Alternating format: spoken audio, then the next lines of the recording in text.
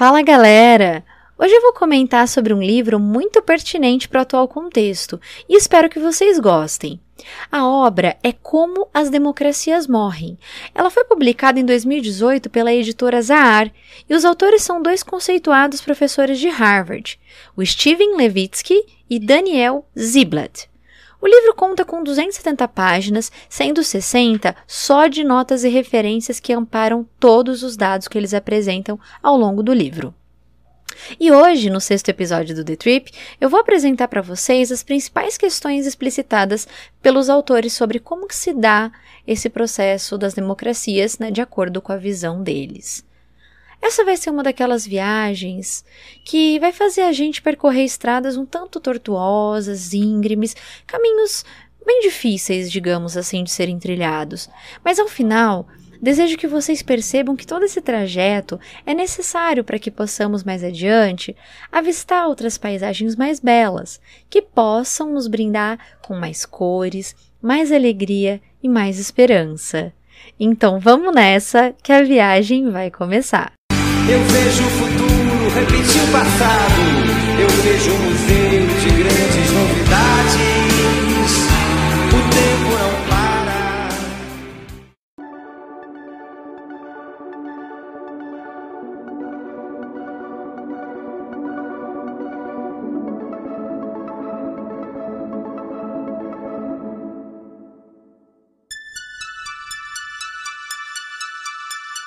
The Trip, o podcast para você viajar pelo mágico universo das múltiplas linguagens.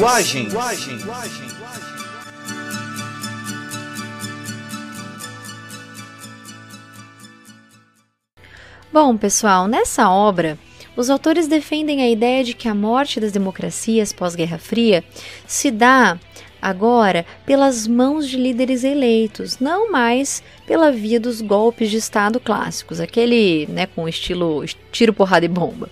Nesse sentido, o Daniel e o Steven, eles dizem que, abre aspas, o retrocesso democrático hoje começa nas urnas, fecha aspas. Bom, segundo esses cientistas políticos, muita gente pensa que está tudo normal, dentro dos conformes, que não existe mais nenhuma ameaça à democracia porque a gente ainda tem Congresso, Constituição e etc.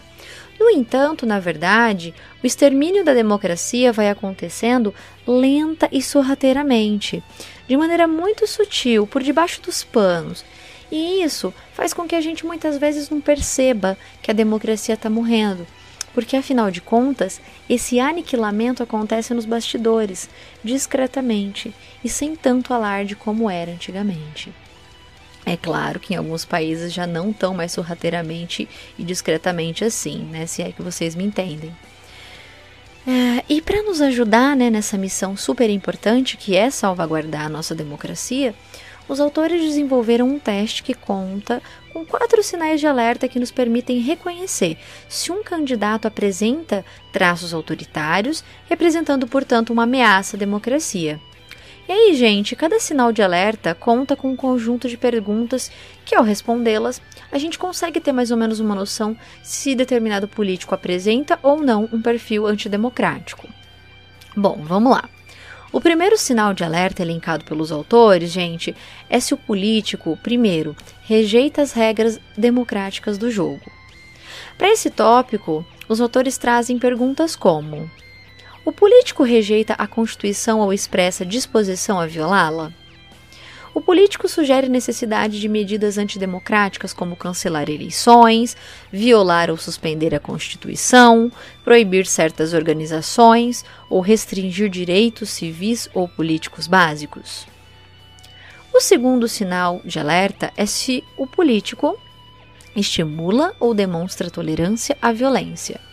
Para esse tópico, eles apresentam perguntas como: o político tem quaisquer laços com gangues armadas, forças paramilitares, milícias ou outras organizações envolvidas em violência ilícita? O político patrocinou ou estimulou ele próprio e seus partidários a proferirem ataques contra seus oponentes?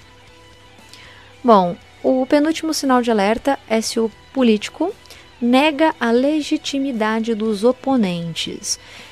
tópico que conta com perguntas como: o político afirma que seus rivais constituem uma ameaça, seja à segurança nacional ou ao modo de vida predominante?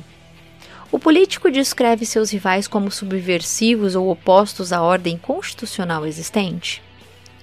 E aí, gente, o último sinal de alerta proposto aí pelos autores é se o político demonstra restringir as liberdades civis dos oponentes, inclusive a mídia. Nesse ponto, os autores apresentam questionamentos como: o político ameaça tomar medidas legais ou outras ações punitivas contra seus críticos em partidos rivais na sociedade civil ou na mídia? O político elogia medidas repressivas tomadas por outros governos tanto no passado quanto em outros lugares do mundo?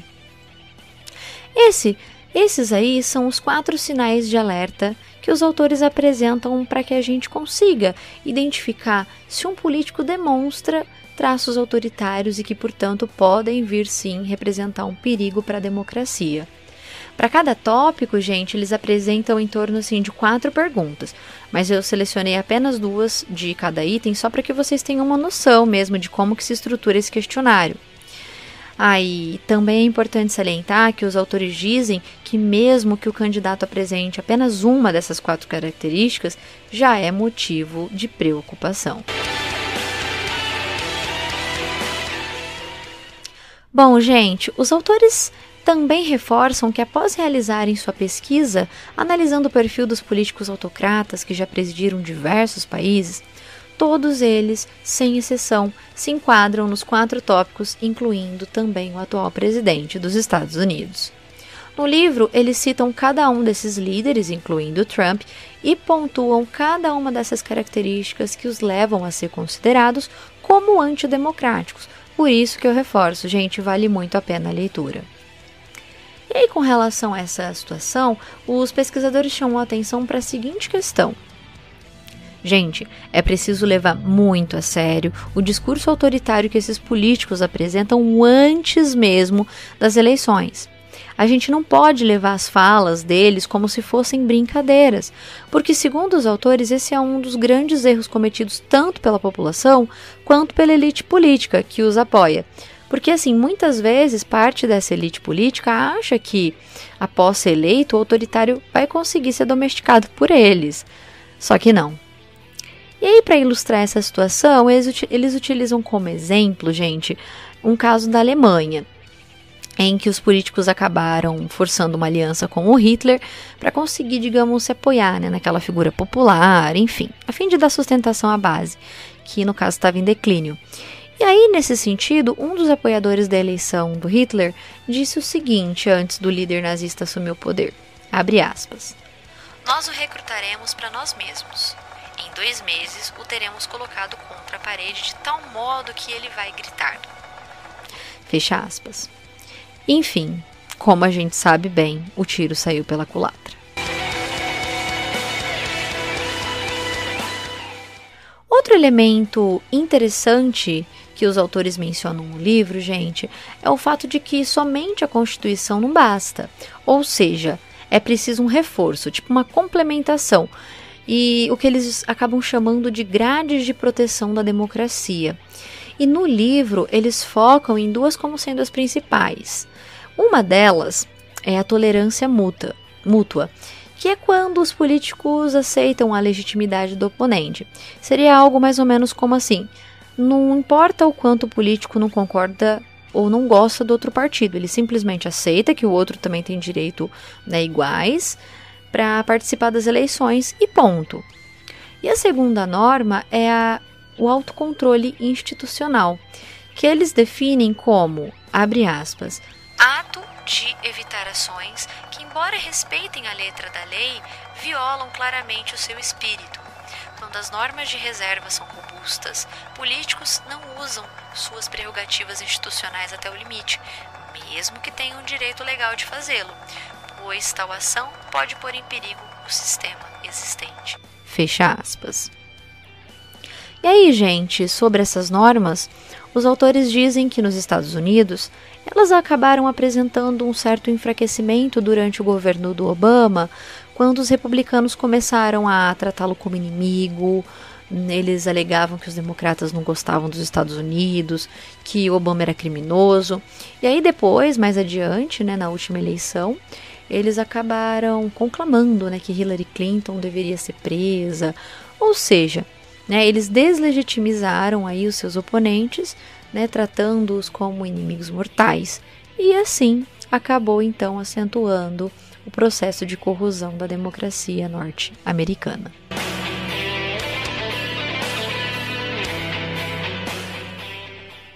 Mas, gente, não para por aí. Os autores ainda mencionam que a existência de uma polarização exacerbada é também uma mola propulsora que ajuda a produzir esse desmantelamento da democracia. Para ilustrar essa afirmação, eles trazem dados estatísticos de uma pesquisa realizada nos anos 60 nos Estados Unidos. E olha, se liga nesses resultados. Na década de 60, 5% dos republicanos e 4% dos democratas disseram que se os seus filhos se casassem com pessoas de partidos da oposição, os pais ficariam bem tristes. E detalhe, hoje esse número subiu expressivamente, ou seja, 49% de republicanos e 55% de democratas ficariam bastante tristes nessa mesma situação. E aí, sobre essa extrema polarização, os autores reforçam que ela compreende aspectos muito profundos, né, como etnia, religião, cultura, e é justamente nesse cenário super polarizado que a democracia se aproxima do precipício. Porque quando os partidos se veem como inimigos mortais, como sendo um perigo em potencial para o país, toda e qualquer atitude, por mais radical que seja, acaba sendo justificável. E aí, para impedir que um regime, né, autocrático assuma o poder, os autores sugerem, gente, que, se preciso for, os rivais partidários precisam se unir, como uma frente ampla, por exemplo, para impedir que essa figura antidemocrática chegue à presidência e cause, né, na verdade, o estrago que muitos países estão presenciando hoje, inclusive o nosso.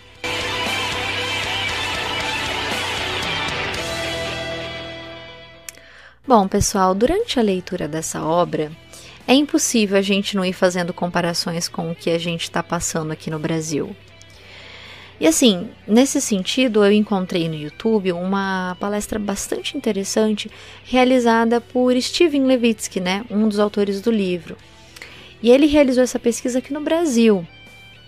E nessa pesquisa ele faz uma análise do perfil do Bolsonaro, a fim de verificar se ele passaria no teste de identificação de políticos autoritários.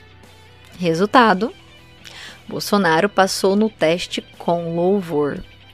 Ele apresenta todas, gente, absolutamente todas as características de um político autoritário e antidemocrático. Bom, eu sei que isso não é novidade para muita gente, mas infelizmente ainda há uma expressiva parcela da população brasileira que não sabe ou se nega a enxergar o que isso representa para o nosso país. Um político que exalta torturador, que tem tesão por ditadura, que em uma visita ao Acre já ensinou a metralhar pessoas do partido da oposição, que tem íntimas relações com milicianos, que já disse em entrevista que a ditadura errou quando apenas torturou e não matou, que dispara frases preconceituosas, dissemina o ódio, enfim. Se ele não passasse nesse teste, aí sim que eu acharia bem estranho. E para quem tiver afim, né, de conferir esse vídeo e tomar conhecimento de toda a análise feita por Steven com relação ao perfil político de Bolsonaro e quais são os motivos que o fazem pontuar em todos os itens elencados, eu vou deixar aqui o link nas descrições, caso vocês queiram dar uma olhadinha. Vale muito a pena.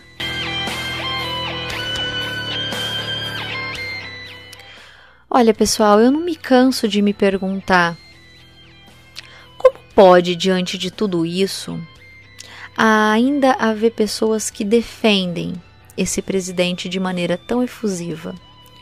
Como é possível que, mesmo com um discurso violento, que fere os princípios humanos e um Estado democrático, Como é que ainda pode existir pessoas que encontram as justificativas mais estapafúrdias para continuar dizendo que estão fechadas com Bolsonaro?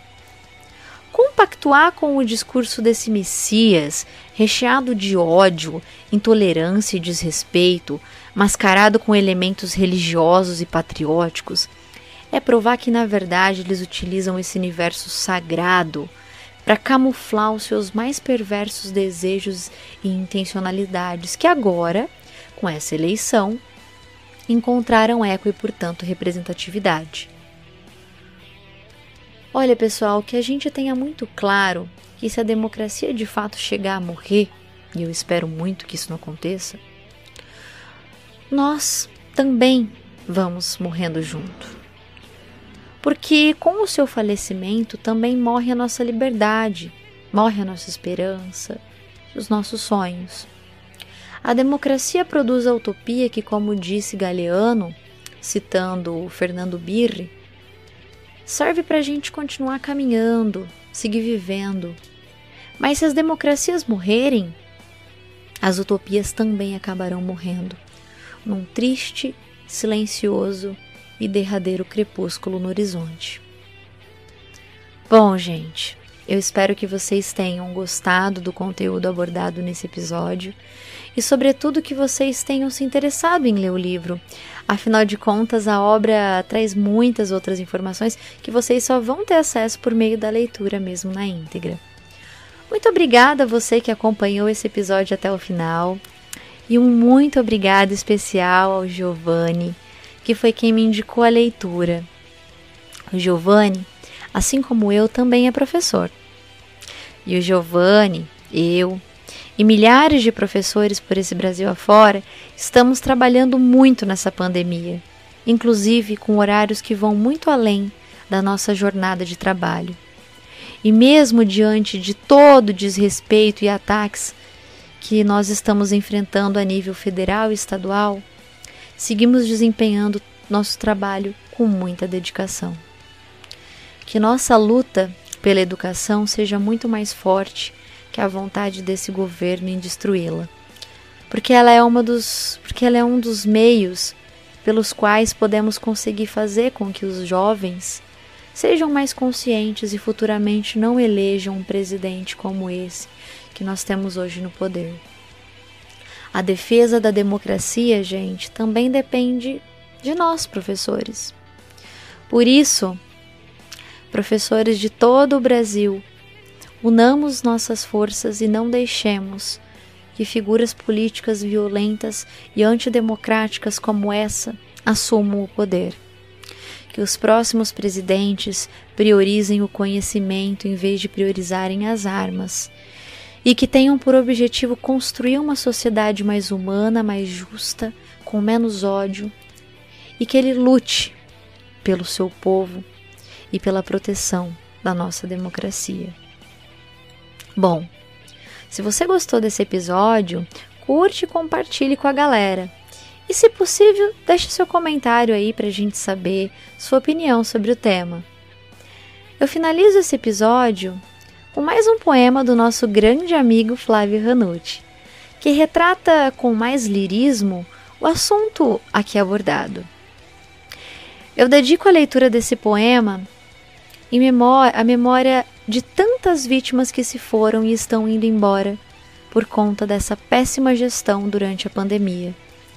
E também pela fauna e flora que foram exterminadas em meio às chamas decorrentes do descaso e do desrespeito desse presidente, que, como ele mesmo disse certa vez, sua especialidade é matar.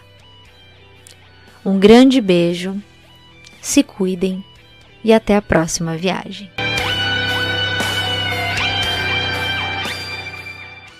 Às margens da democracia, eu vi um governo eleito que ria feito louco, se aproveitava da desgraça daquele povo.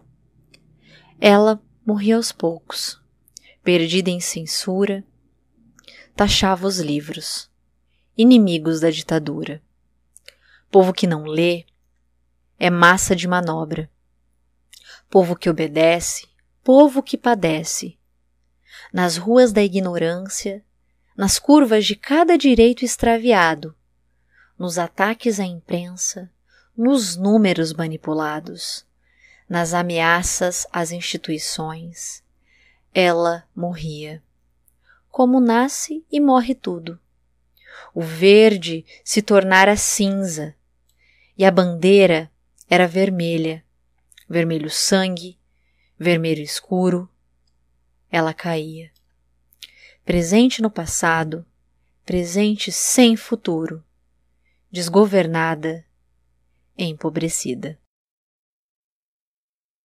Apesar de você, amanhã há de ser outro dia.